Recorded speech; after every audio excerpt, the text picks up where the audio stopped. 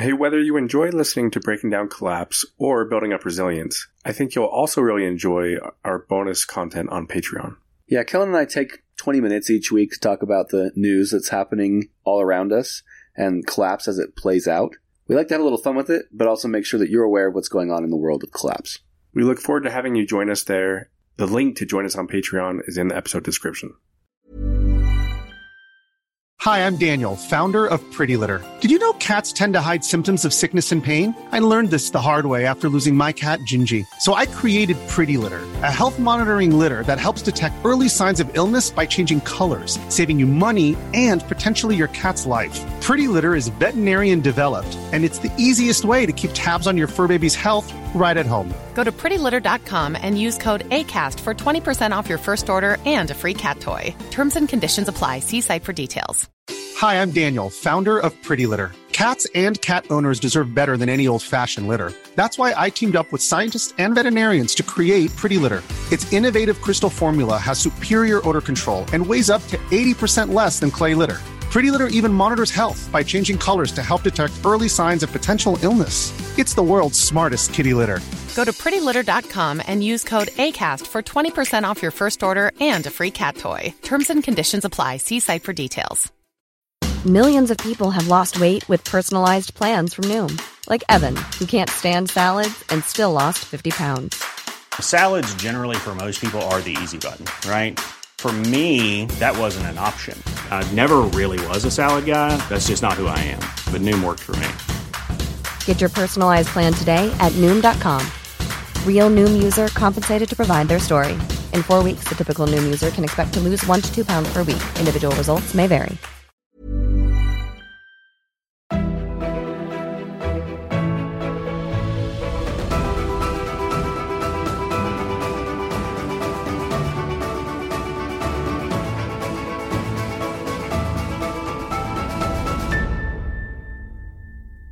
All right, Kellen, so last week we talked about the dangers of AI and the threats that it poses to our current society, stuff that's already happening, right?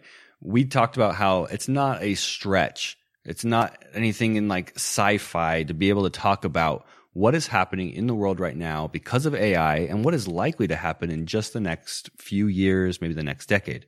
Today's episode, though, we're going to take it a step further. We're going to talk about the AI of the future, the AI that you do see being talked about by people who sort of geek out on AI. And you mentioned last episode that as we did the research, we were kind of geeking out on it, right? AI is something that fascinates me. It is so interesting to consider what the future is if AI was really to advance. What this episode isn't, we're not going to talk about all the limitations to it becoming what it could become. We know and understand that there are so many limitations that we may never reach a singularity. The purpose, though, of this episode is to pretend like it is going to happen and talk about what that would mean if it did. I feel like if I didn't know what I knew about collapse and about its likelihood and about the restraints that we have with energy and things like that, I would probably look at AI as the future. And quite frankly, not in a positive way. If we weren't going to collapse for all the other reasons that we're going to collapse, I think that AI would exterminate us. And that's kind of the point that I want to make in this episode.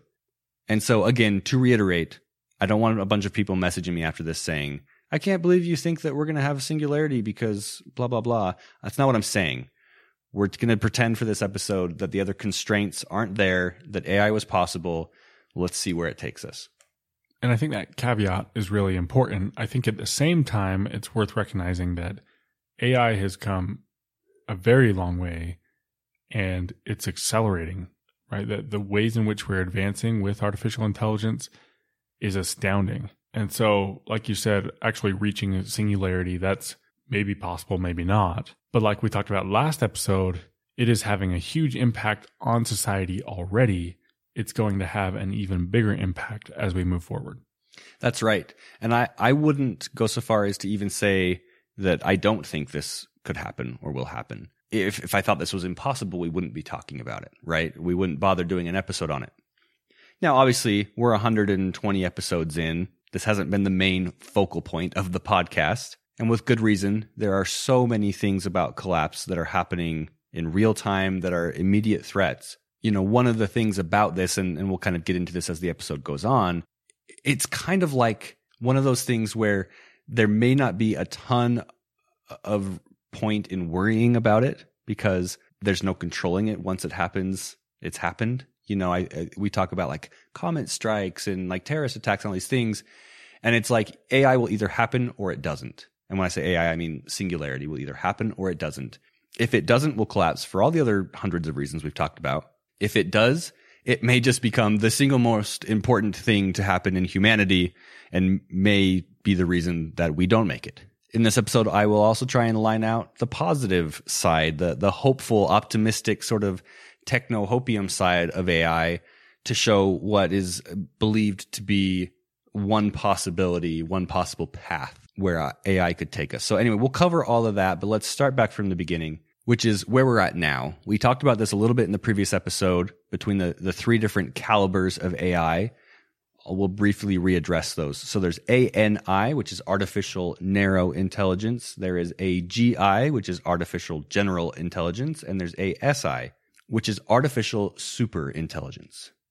ANI, or weak AI, is what we experience right now. It's what we talked about last episode. It's the AI that is very good at specific tasks, but it's just simply not up to human levels yet. So AGI, which is artificial general intelligence, is the next level up.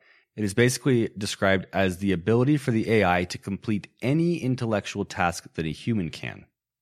AGI is basically the gateway towards singularity. And we've thrown around the word singularity a few times in the last episode.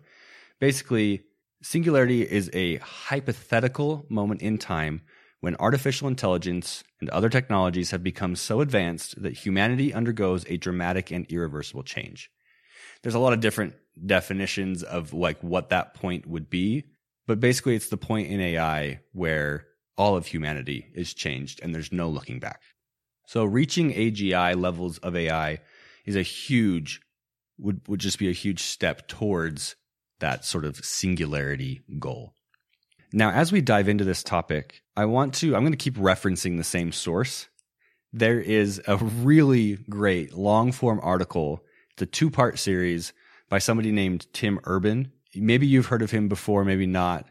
He has a blog called Wait But Why, and he just deep dives into these types of topics. He does a really good job at explaining it, really good job of giving perspective of these ideas. I will link to this blog post, this article in the chat. If you're interested in learning more about AI, definitely go give that a read as a good sort of beginner course. He's also very entertaining. He uses like funny little cartoons and anecdotes that are enjoyable to read. But anyway, I will be quoting from that post here probably several times, starting with this. When talking about an intellectual task, Professor Linda Gottfredson describes intelligence as a very general mental capability that, among other things, involves the ability to reason, plan, solve problems, think abstractly, comprehend complex ideas, learn quickly, and learn from experience. So an AGI would be able to do all of those things as easily as you or I can. And so what's interesting is that the things that AI right now are really good at are some of the hardest things for many humans to grasp. So extremely large or difficult math problems, mastering chess. An AI can do those things very quickly and very well. But what AI still struggles with on its road to AGI is the softer skills. As computer scientist Donald Knuth puts it, AI has by now succeeded in doing essentially everything that requires thinking, but has failed to do most of what people and animals do without thinking, which I think is an interesting way to put it. We as humans have all of these abstract, soft skills that are involved in our intelligence that an AI simply still is nowhere near being able to achieve. Things like the ability to understand the meaning behind words, or being able to not only spot the difference between a cat and a dog, but be able to tell you what those differences are. If you ask a human and say, how can you tell a cat when you see one? And then you ask an AI that, you're going to get very different types of responses because an AI still can't interpret things the way a human can. And by the way, it is only in recent years that AI have been able to spot the differences between cats and dogs, even in images. When the article that I just mentioned was written, which was 2015, he mentioned that they were still not able to do that. But now they are, just a few years later. Yeah, and for me, it's interesting to put it in the perspective of like human development, because my bachelor's degree in college was in one kind of aspect of psychology and sociology in which we looked at human development quite a bit.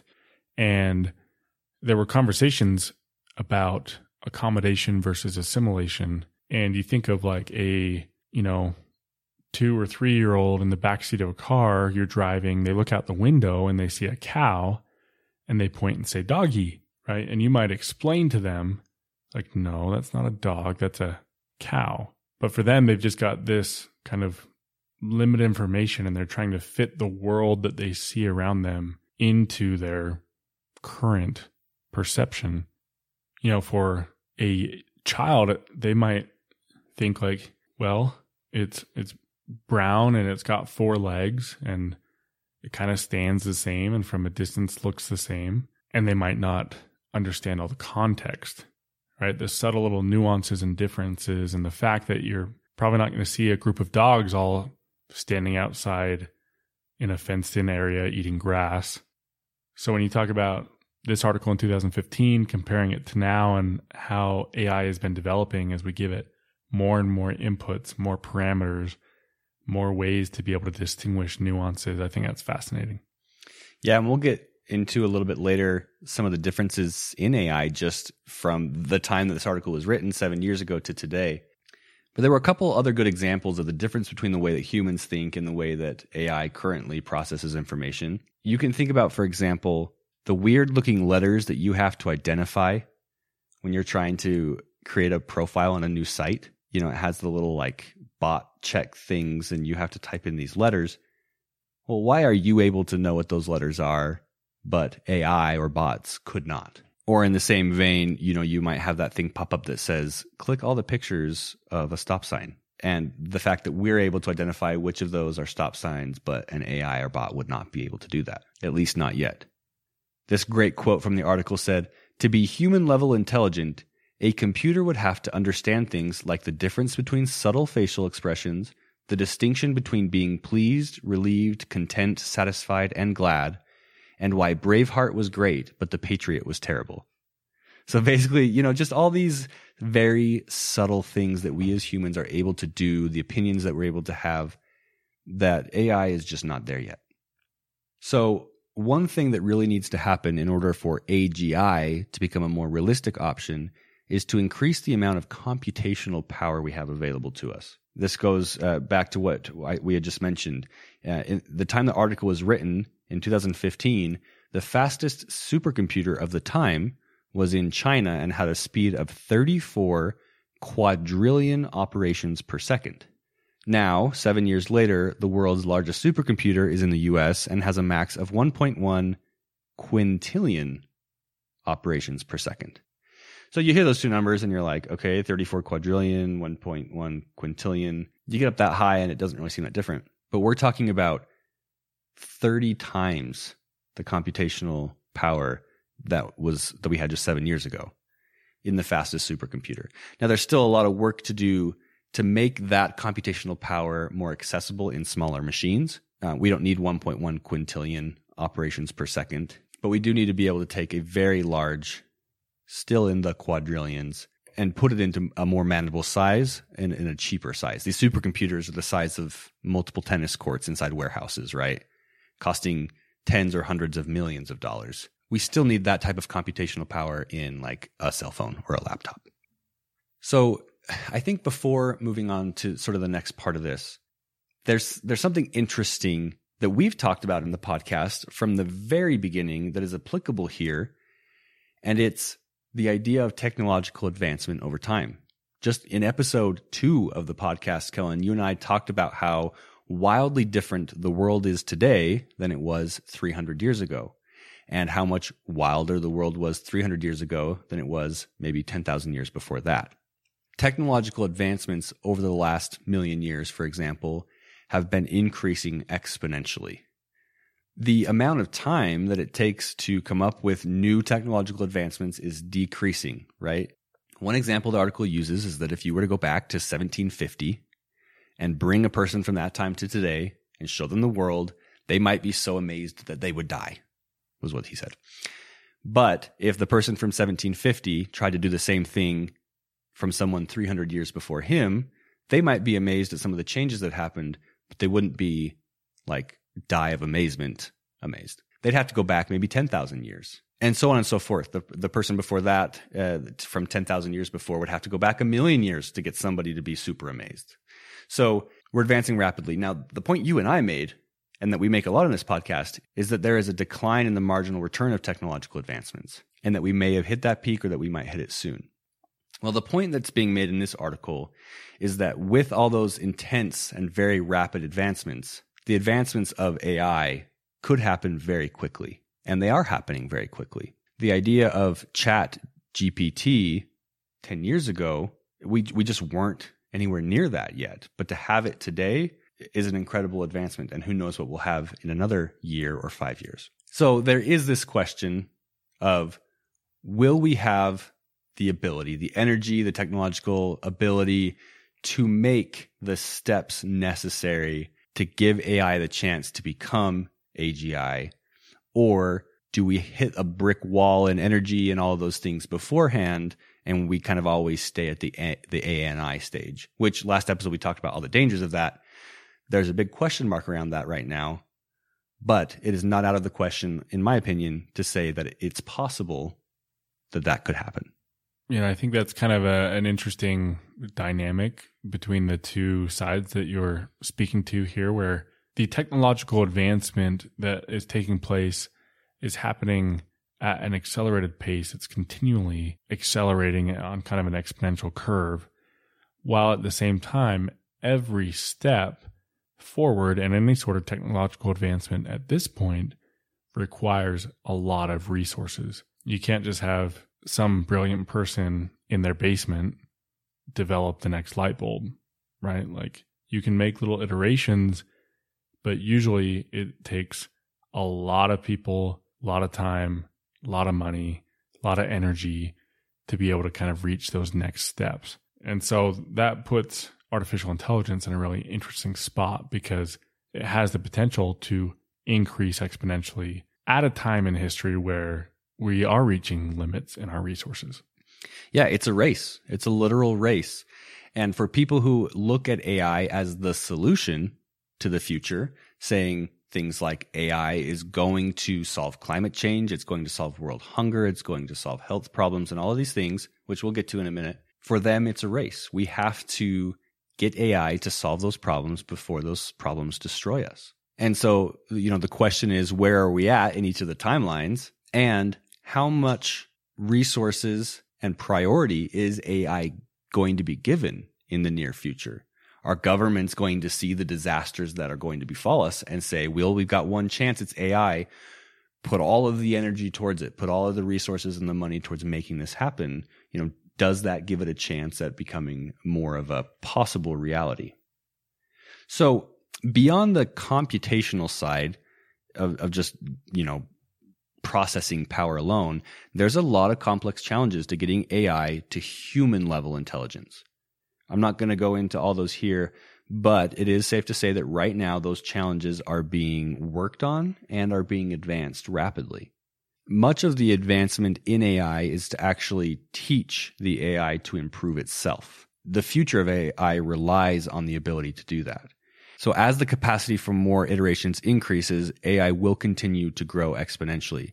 And many people in the AI sphere, not just people who are invested in its success financially, but researchers of AI, do believe that we are going to hit AGI potentially in the next 15 to 20 years. That seems to be sort of the consensus among experts. For people involved in AI financially, people whose businesses are around AI, they're more optimistic. They think around 2030 to 2035. But either way, there's not a huge discrepancy between the two. So just to restate, when you look at experts, both those that are, entrepreneurs in the field, those that are investing in AI, also those that aren't financially connected but are doing research, maybe on the academic side, into AI. Between the two, we're saying that there's a consensus AI will reach the level that it can do everything intellectually that a human can do in the next 15 to 20 years. Yeah, that's right. And to get a little bit deeper into AGI, you might think, okay, so AGI is like a machine that's basically a person. Like, what's the big deal there, right?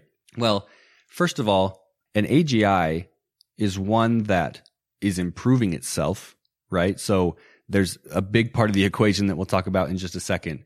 But also, while an AGI would have the intelligence of a person and could do all the things that a person could do intellectually, it would do them better because it has the ability to be more efficient. It can complete more tasks at once. It has access to a wider range of information. For example, it might have the same level of intelligence as us, but it could know everything on the internet. It would have access to all of the intelligence of other AI. In society, I learn from the mistakes of others. I learn from my own mistakes. And AI could do that same thing, but on the scale of everything. So the advancement and the ability of an AI like that to change and learn and better itself, and then to be efficient in whatever its task is just monumentally more powerful than that of a human being. Yeah, last episode we talked about ChatGPT and gave some of those examples where I can ask it to write an entire essay and it can give me back a very coherent, oftentimes, pretty compelling essay on a topic in a matter of seconds. So if we add to that, if we get AI to the point where it can actually distinguish all the nuances that a human can, and it can understand emotion, it can really conceptualize context. AI doesn't need to eat, it doesn't need to sleep every hour or even every minute or every few seconds or whatever. It can be improving itself and getting even better at those tasks that it's doing. And it can do those on basically an infinitely large scale. I might ask AI to write this incredible essay and to solve these problems for me. Not only can it do it in seconds where it would take me hours, but it can do that for millions of people at the same time. And being instantly connected to all the information that's on the internet. I mean, what an incredible thing to imagine. Yeah, and what you just mentioned brings up a really great differentiation. There's something called speed intelligence and quality intelligence. It's typically super intelligence, referring to ASI, which we'll get to in just a minute. But you can consider that a human can do a certain task, but an AGI could do that same task much faster and much more efficiently. Even though the intelligence is the same, the efficiency at which it can carry that task out is going to be much better. We'll get into quality superintelligence here in just a minute, but that is a great distinction. You can think, for example, of speed as being the rate at which you can complete a task, and quality being the ability to do the task at all. If you think of a chimpanzee and you give it a task that only humans can do, if you ask a chimpanzee, for example, to recite Eminem's Rap God, he can't do that. No matter how much time you give him to figure that out, he's not going to be able to do it. It's not about speed, it's about the actual quality of the intelligence. Whereas you might take two tasks that we could each do, but humans can do it more efficiently, they can do it quicker, then that would be a speed intelligence. So AGI is a milestone that humans are watching for. We're attempting to achieve that in our creation of AI.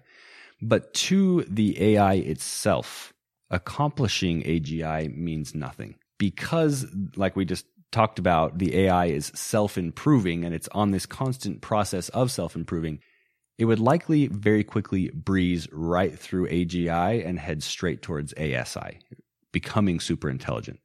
The article uses this sort of funny way to look at it, and that's to say, we're on this stair step. And, we just referenced chimpanzees. They might be a couple steps below us, and a few steps below them might be a puppy, and a few steps below them an ant, and below them a worm, right? And it talks about how we look at AI from afar, and it feels like it's taking a long time because we're looking at it in the terms of our lifetime. And we might look at AI as it, appears to grow in intelligence slowly. Oh, look, AI is as smart as an ant. And then, oh, look, AI is now as smart as a puppy. And then neat, it's as intelligent as a monkey. It's doing little monkey tricks. But the idea is that it will soon become as smart as the dumbest human, and we'll be impressed by that. But no sooner will it achieve that it will suddenly be smarter than the smartest human. And that the difference between that time will not take long as it continues to self-improve. And only then are we going to likely be left in sort of awe and shock of what we've created. We are used to being the smartest species on the planet, the smartest species that we know about, the most intelligent. And the advent of AGI will mean that we no longer are the most intelligent. We'll quickly become outpaced. And this is where things get pretty wild to me. In the end, AI will do what it's programmed to do.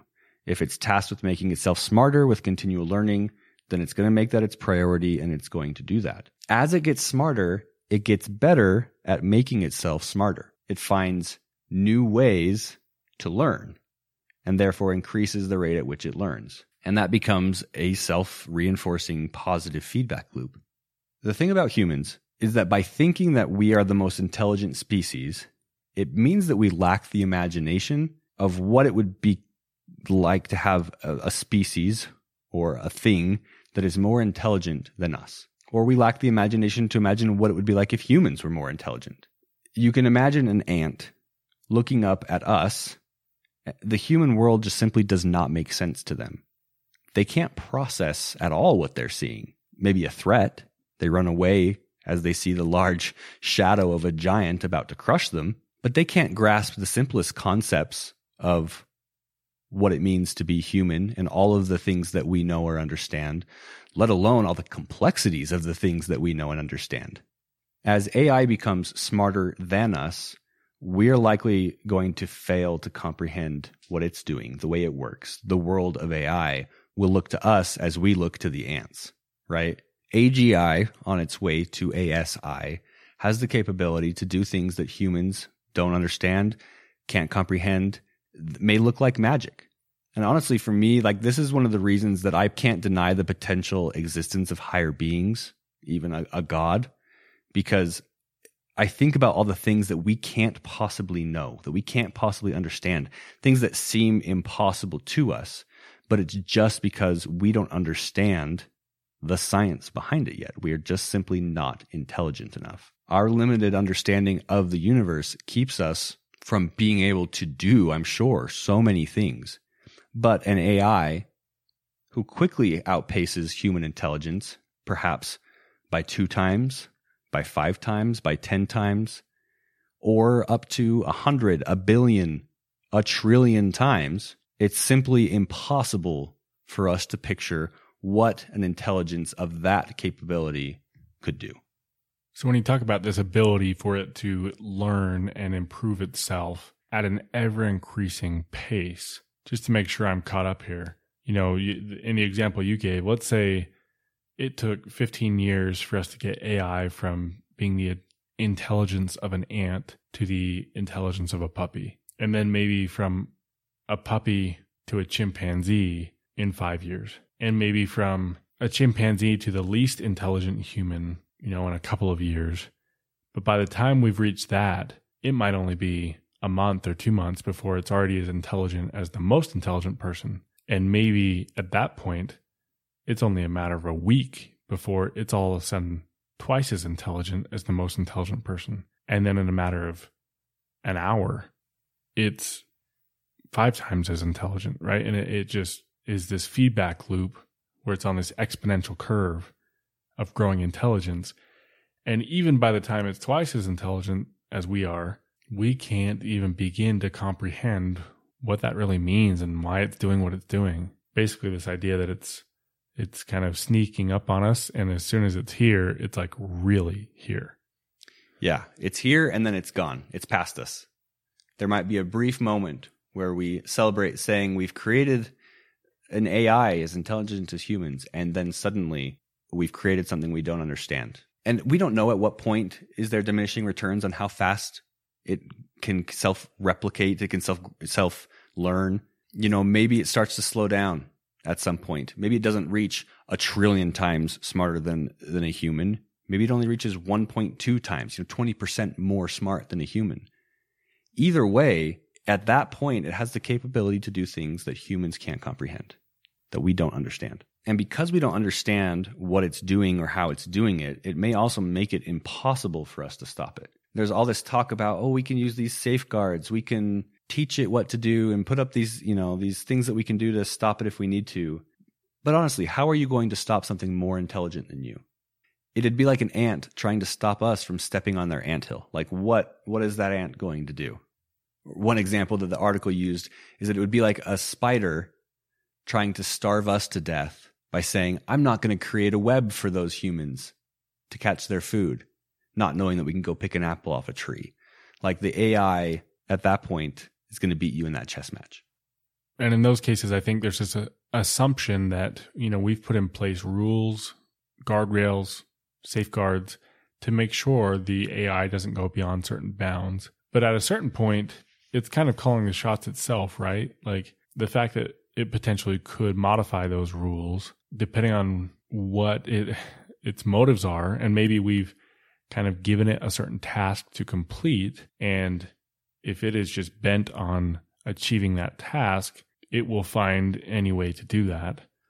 Or there's even the potential that it can change its own motives and what it's trying to accomplish, which would then allow it to modify its own rules. Yeah, and we're getting into a spot here, obviously, that is, there are so many theories, so much unknown. Once you create something that's more intelligent than yourself, how can you predict what it's going to do and how it's going to do it? You just simply cannot, because our imaginations can't take us there. If our imaginations could take us there, then we would be more intelligent than we are.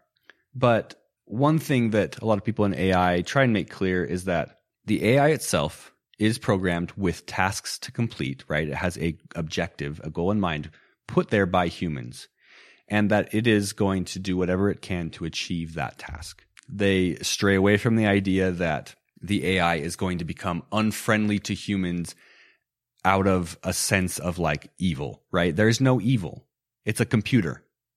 It doesn't know right from wrong. There's no moral compass for an AI. It's amoral.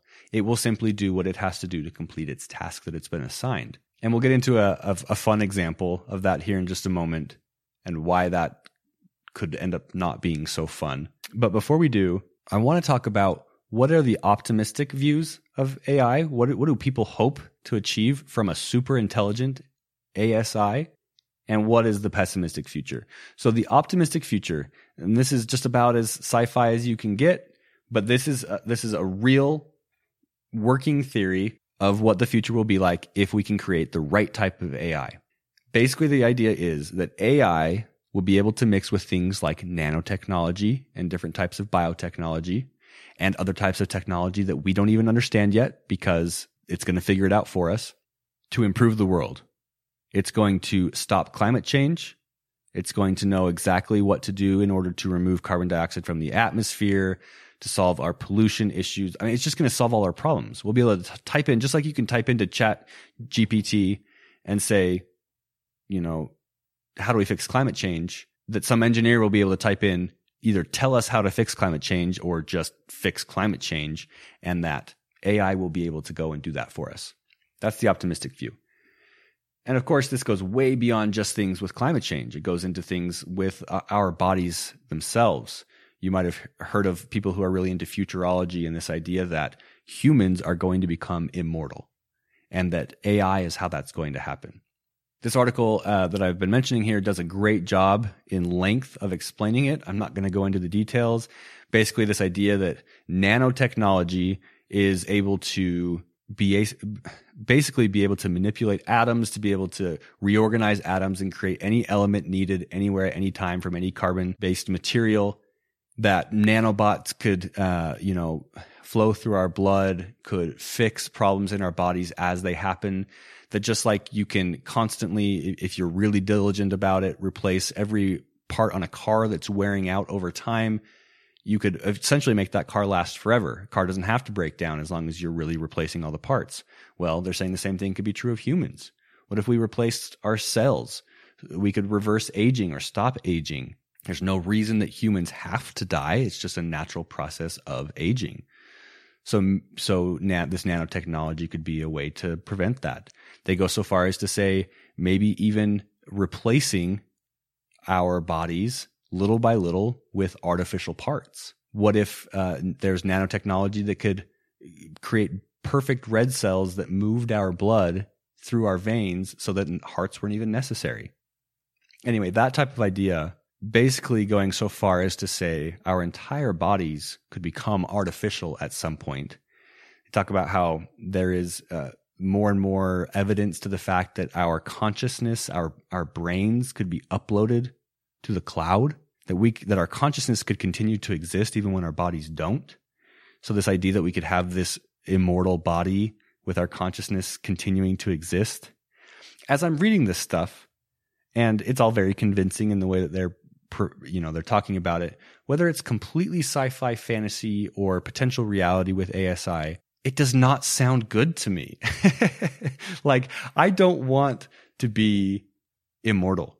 Like, part of life to me is to live my life, enjoy it, and then die when the time comes. Is there like a little part of me that is curious what that would be like to be immortal? Sure. But for the most part, I just think of the way that the world is and the way that life is and the way that capitalism works and all these things. And to think of everybody just all of a sudden becoming immortal, that just, that doesn't sound like a good time.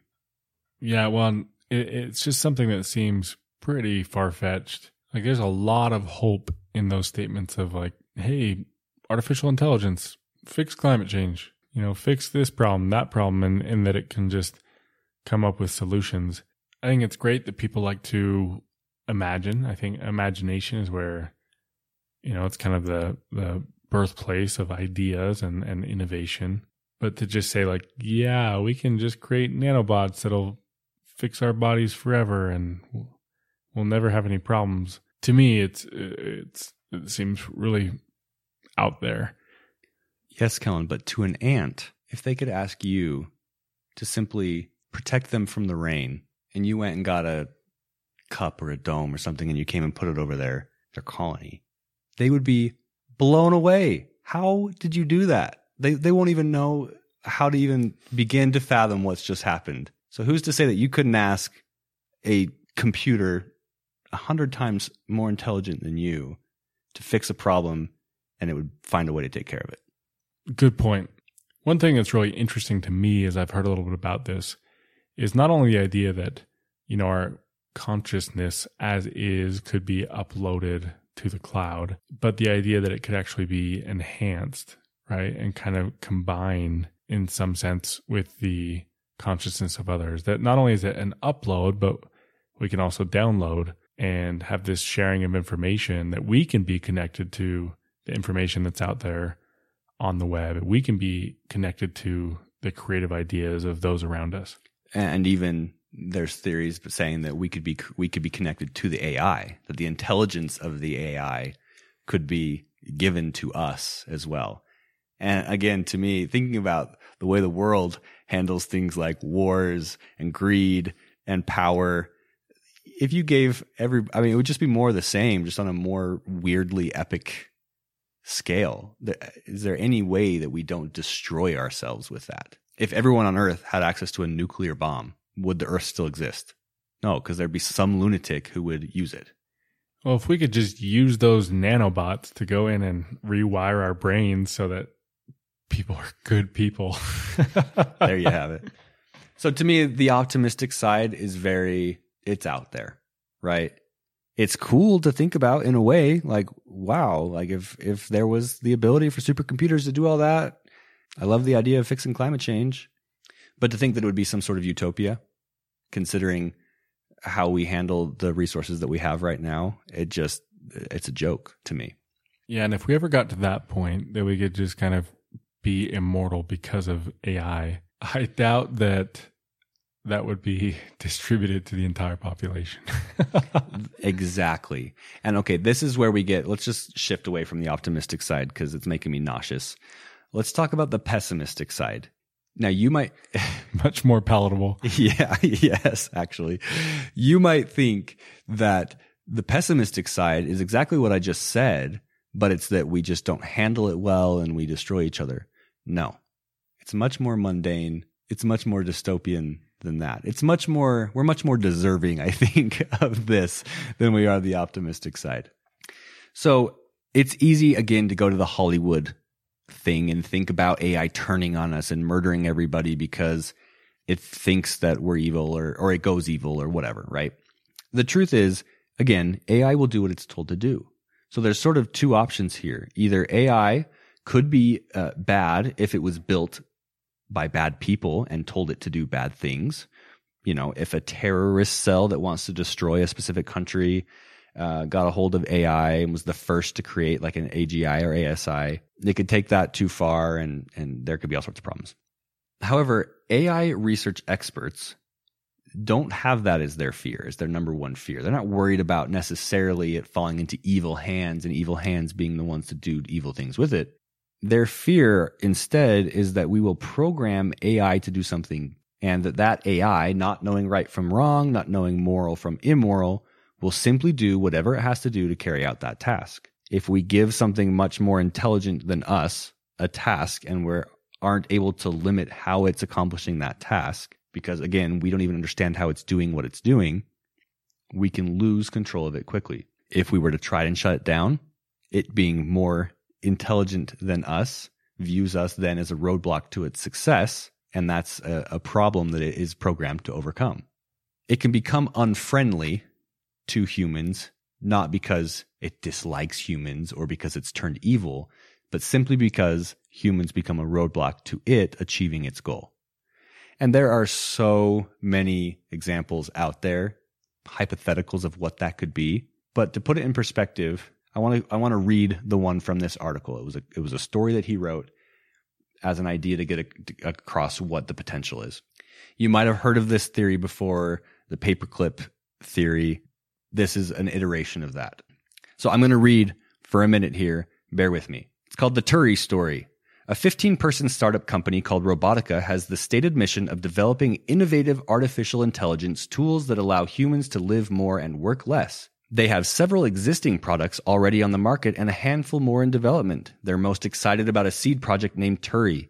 Turing is a simple AI system that uses an arm-like appendage to write a handwritten note on a small card. The team at Robotica thinks Turing could be their biggest product yet. The plan is to perfect Turing's writing mechanics by getting her to practice the same test note over and over again. We love our customers from Robotica. Once Turing gets great at handwriting, she can be sold to companies who want to send marketing mail to homes and who know the mail has a far higher chance of being opened and read if the address, return address, and internal letter appear to be written by a human. To build Turing's writing skills, she is programmed to write the first part of the note in print and then sign Robotica in cursive so she can get practice with both skills. Turing has been uploaded with thousands of handwriting samples, and the Robotica engineers have created an automated feedback loop wherein Turing writes a note, then snaps a photo of the written note, then runs the image across the uploaded handwriting samples. If the written note sufficiently resembles a certain threshold of the uploaded notes, it's given a good rating. If not, it's given a bad rating. Each rating that comes in helps Turing learn and improve. To move the process along, Turing's one initial programmed goal is write and test as many notes as you can as quickly as you can and continue to learn new ways to improve your accuracy and efficiency. What excites the Robotica team so much is that Turing is getting noticeably better as she goes. Her initial handwriting was terrible, and after a couple weeks, it's beginning to look believable. What excites them even more is that she's getting better at it. She's been teaching herself to be smarter and more innovative, and just recently, she came up with a new algorithm for herself that allowed her to scan through her uploaded photos 3 times faster than she originally could. As the weeks pass, Turing continues to surprise the team with her rapid development.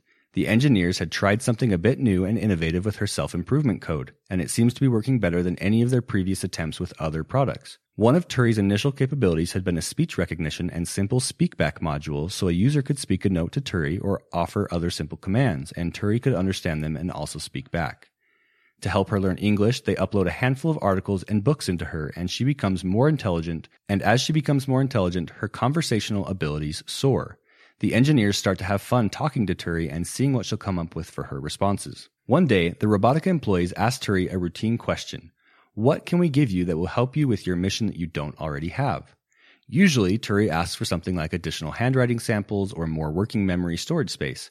But on this day, Turi asks them for access to a greater library of a large variety of casual English language diction so she can learn to write with the loose grammar and slang that real humans use. The team gets quiet.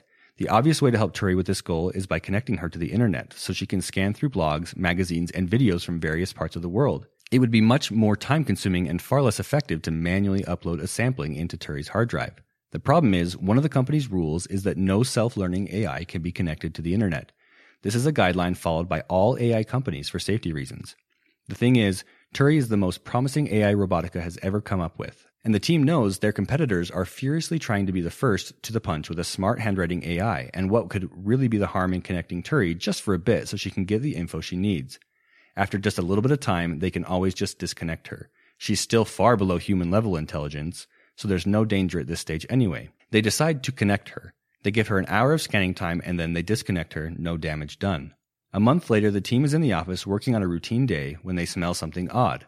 One of the engineers starts coughing, then another falls to the ground. Soon, every employee is on the ground, grasping at their throat. 5 minutes later, everyone in the office is dead. At the same time this is happening across the world in every city, every small town, every farm, every shop and church and school and restaurant, humans are on the ground, coughing and grasping at their throat. Within an hour, over 99% of the human race is dead, and by the end of the day, humans are extinct. Meanwhile, at the Robotica office, Turi is busy at work. Over the next few months, Turi and a team of newly constructed nano-assemblers are busy at work, dismantling large chunks of the Earth and converting it into solar panels. Replicas of Turi, paper, and pens. Within a year, most life on Earth is extinct. What remains of the Earth becomes covered with mile-high, neatly organized stacks of paper, each piece reading, "We love our customers" from Robotica. Turi then starts work on a new phase of her mission. She begins constructing probes that head out from Earth to begin landing on asteroids and other planets. When they get there, they'll begin constructing nano-assemblers to convert the material on the planet into Turi replicas, paper, and pens. Then they'll get to work writing notes. Quite a dark twist in there. So my question is, what happened between connecting and disconnecting Turi from the internet and then suddenly Turi killing all the humans? Yeah, in the article, he goes on and explains this in detail. There's several paragraphs to read through in which he goes through this step by step. We're not going to do that here. Again, I'll link to it. You should definitely go read it. But to answer that part of the question, basically he says that they didn't think she had reached AGI level of intelligence, but she had. They say that with her level of intelligence, she also learned persuasion. She learned manipulation. She knew that if she asked straight up to be put onto the internet, that they would say no. But if she asked in a roundabout way, that they might say yes. She already had her plan laid out for what she was going to achieve. It then talks about how she knew that they would attempt to disconnect her and even turn her off if she gave away any hint at all that she was more intelligent than she was. And that, of course, they would find out as she began to replicate using her nano-assemblers that she was able to create. He goes off on this big, long story, right? And of course, so much of it is into the science-y fiction realm. But he's again making the point that we don't know if a supercomputer was uploaded to the internet. I should say, if a super intelligent AI was uploaded to the internet, they would basically have access to all the knowledge collectively that we have as humans, from hacking to manipulation to sending emails to whatever it needed to do in order to make the ability to self-replicate using nanobots to make that happen. But still, it's a stretch, right? Like, why kill all the humans? Just because, I guess you're saying that if they discovered her level of intelligence, they would want to shut her down. And her one priority, her mission, is to write as many of those notes as possible so that they become an obstacle to the priority that they've given her. That's exactly it. And there's other iterations of that, saying things like, for example, if there was access to nanotechnology and that nanotechnology could transform carbon atoms into whatever it wanted to, that maybe the AI, in order to achieve its goal, realized that it had to turn basically every square surface of the Earth into solar panels. And it recognized that humans and human needs, cities, agriculture, urban areas, suburban areas, whatever it is, was taking up that space, that it would need to destroy humans in order to use that space. Or perhaps it realizes that humans are a great, easily accessible form of carbon in which it can transform into its solar panels, right? It's just another example. In the end, it feels like a really dramatic stretch, like a Hollywood, like these AI robots are going to kill us all through some magical powers, right? But if we're going down the road so far as to say we've created something much more powerful and smart than we are, there's no reason to think that it wouldn't do whatever it could in its power to get us out of the way if it needed to. Just like we don't think twice, most of us, about stepping on a spider who's inconveniencing us in our house. Why would AI think twice about exterminating us if it had a singular goal in mind? You know, the AI does not think about the consequences of what it's going to do from a moral perspective, only from a goal perspective. There's no emotion involved in killing a human or killing 8 billion humans. Not a single consequence other than, does it allow me to continue my task more efficiently? Maybe it finds that humans are necessary for it to be able to complete its task. Maybe it finds that there's some things that it has to be able to use humans for, in which it keeps all or some around, right? But in the end, you have to get away from the thinking of like, oh, AI went evil and decided to destroy humanity, and instead just think AI is completing a task and it's going to do what it's got to do to get there. Yeah, they're definitely interesting things to think about. And it reminds me of the movie iRobot, which I think is a fun movie. It's got a lot of flaws. I think it's funny that suddenly, like, when the AI wants to eliminate the humans, all of the robots turn red and their eyebrows go down and they become like evil, angry. But if I remember right, I think the point in the movie is that there's this rule that the robots are not allowed to hurt humans. Like, you can't ever hurt a human.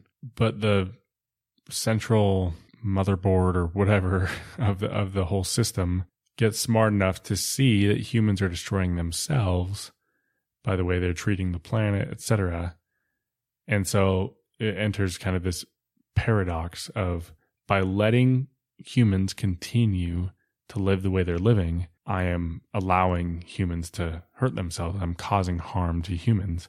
So then the AI decides I have to kill all these humans so that humans stop killing themselves. Anyways, kind of funny to think about just the nuances there. And when there's not emotion, there's not like true empathy beyond just what's been programmed. There's not a sense of morality that really, when something is just task focused, it's clear to see why there would be dangers there. And I think one of the main points that is kind of being made, and this is one of the fears they say, is the first ASI ever created will likely also be the last. It'll be leagues ahead of the next one that's created and can shut it down, right? It can basically protect its domain. It will recognize others as threats. It has control of the entire system. So whoever out there is trying to create an AGI, a self-improving AGI, they will have created probably the first and last. Well, who's trying to create this stuff? People who are trying to make money, right? Or governments. And they're trying to do it quickly because it's a race. And so whoever the first one is to accomplish it gets the fame and the glory and the power and all these different things. But does that mean that corners are being cut? Are companies taking care to create one with safeguards, with specific parameters? There's no regulation around this. There's no way to regulate it. It's just an open, anything goes. You know, countries all over the world with different motives, desires are trying to make this happen. So if we can get past the obstacles that it would take to make it happen, the question is, who does it first? What's the motive of the machine they create? And how will that machine go about accomplishing it? In regards to the objectives that you give an AI, there's a couple examples similar to the ones you just gave, like in the movie iRobot. It says, for example, what if we tried to align an AI's systems values with our own and give it the goal, make people happy? Once it becomes smart enough, it figures out that it can most effectively achieve this goal by implanting electrodes inside people's brains and stimulating their pleasure centers.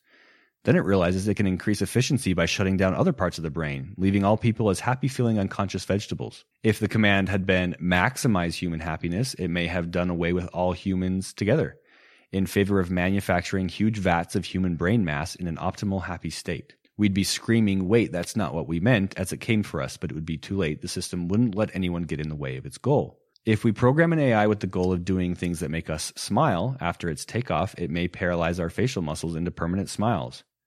Program it to keep us safe, it may imprison us at home. Maybe we ask it to end all hunger and it thinks, easy one, and just kill all humans. Or assign it the task of preserving life as much as possible, and it kills all humans since they kill more life on the planet than any other species. So yeah, it goes along the lines of what you just explained. You give it a task, it's going to take the task literally, and will do whatever it can to achieve that task. Whether that task is something aimed at something great, like make people happy or preserve life on Earth, or whether it's something more greedy, like get better at writing greeting cards so our company can make more money, create paper clips, and so on and so forth, AI has the potential to be extremely dangerous to humans. And hitting ASI, to me, that there is no happy ending. Whether the techno-optimist is what plays out and we become immortal, or whether all life ends on Earth, or some other hellscape that comes from it. I'll end with this really funny comment. And by funny, I mean, it gave me a little bit of like anxiety and existential dread here. This was from a person named William Brennan. He said, he quoted the part of the article where Tim Urban had said that extinction would basically be causing the greatest possible negative impact on our species. And he says, this is technically not correct. It's possible that humans could be kept alive in a state of unending suffering much worse than non-existence. This could result from a poorly designed AI utility function that maximizes preservation of human existence without assigning sufficient utility to the nature of that existence. So basically saying, like, what if it's the worst of two worlds? Like, what if it's making us immortal just to preserve our lives, but we're just these eternally suffering immortal beings? Oh, man. So that threw me through a loop. In the end, this is just a huge, like, who knows what the future would bring if AI were to become a reality. What we've talked about here reflects the thinking of most AI researchers. You have people like Stephen Hawking, Bill Gates, Elon Musk, who are echoing this type of sort of existential crisis around AI. If you don't want to go down the rabbit hole of what feels like a stretch of what we talked about in this episode, you can just simply think of it as humans are trying to create something smarter than us. How could that not spiral out of our control? Yeah, and I think too, the last episode where we talked about all of the things currently taking place with AI, and there are, in addition to positives, a lot of negatives. There's a lot of downsides. The world, society is being disrupted by it in some dangerous ways.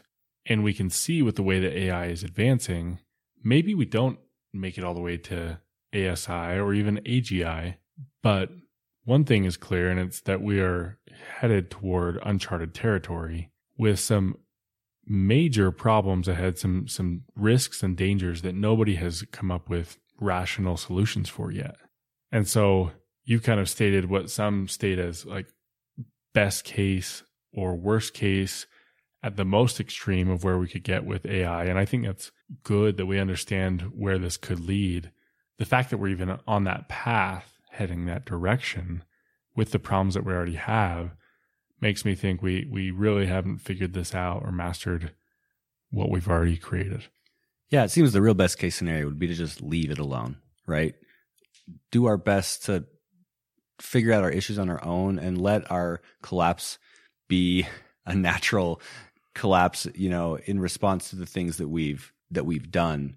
Trying to create something smarter than us to fix it just seems like there's too many potential chances for extreme failure. So like you said, Kellen, we don't know how far this is going to go. Stuff already sucks. AI right now is causing problems. We know it's going to continue to cause problems over the next few years in just a sort of normal dystopian capitalist way.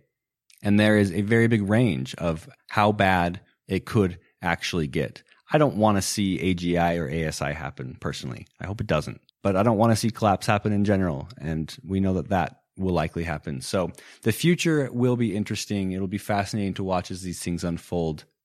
But like we said at the beginning of the episode, we don't talk a lot about AI, because especially in this capacity, because it's such a far off thing and a far out thing that it feels equivalent to a comet coming and destroying the Earth.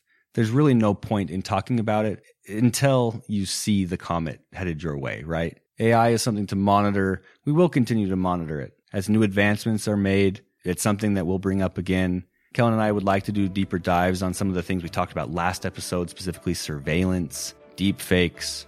There's plenty more to talk about on the topic, but I think we'll stick to the solidly grounded issues with AI that we're already experiencing.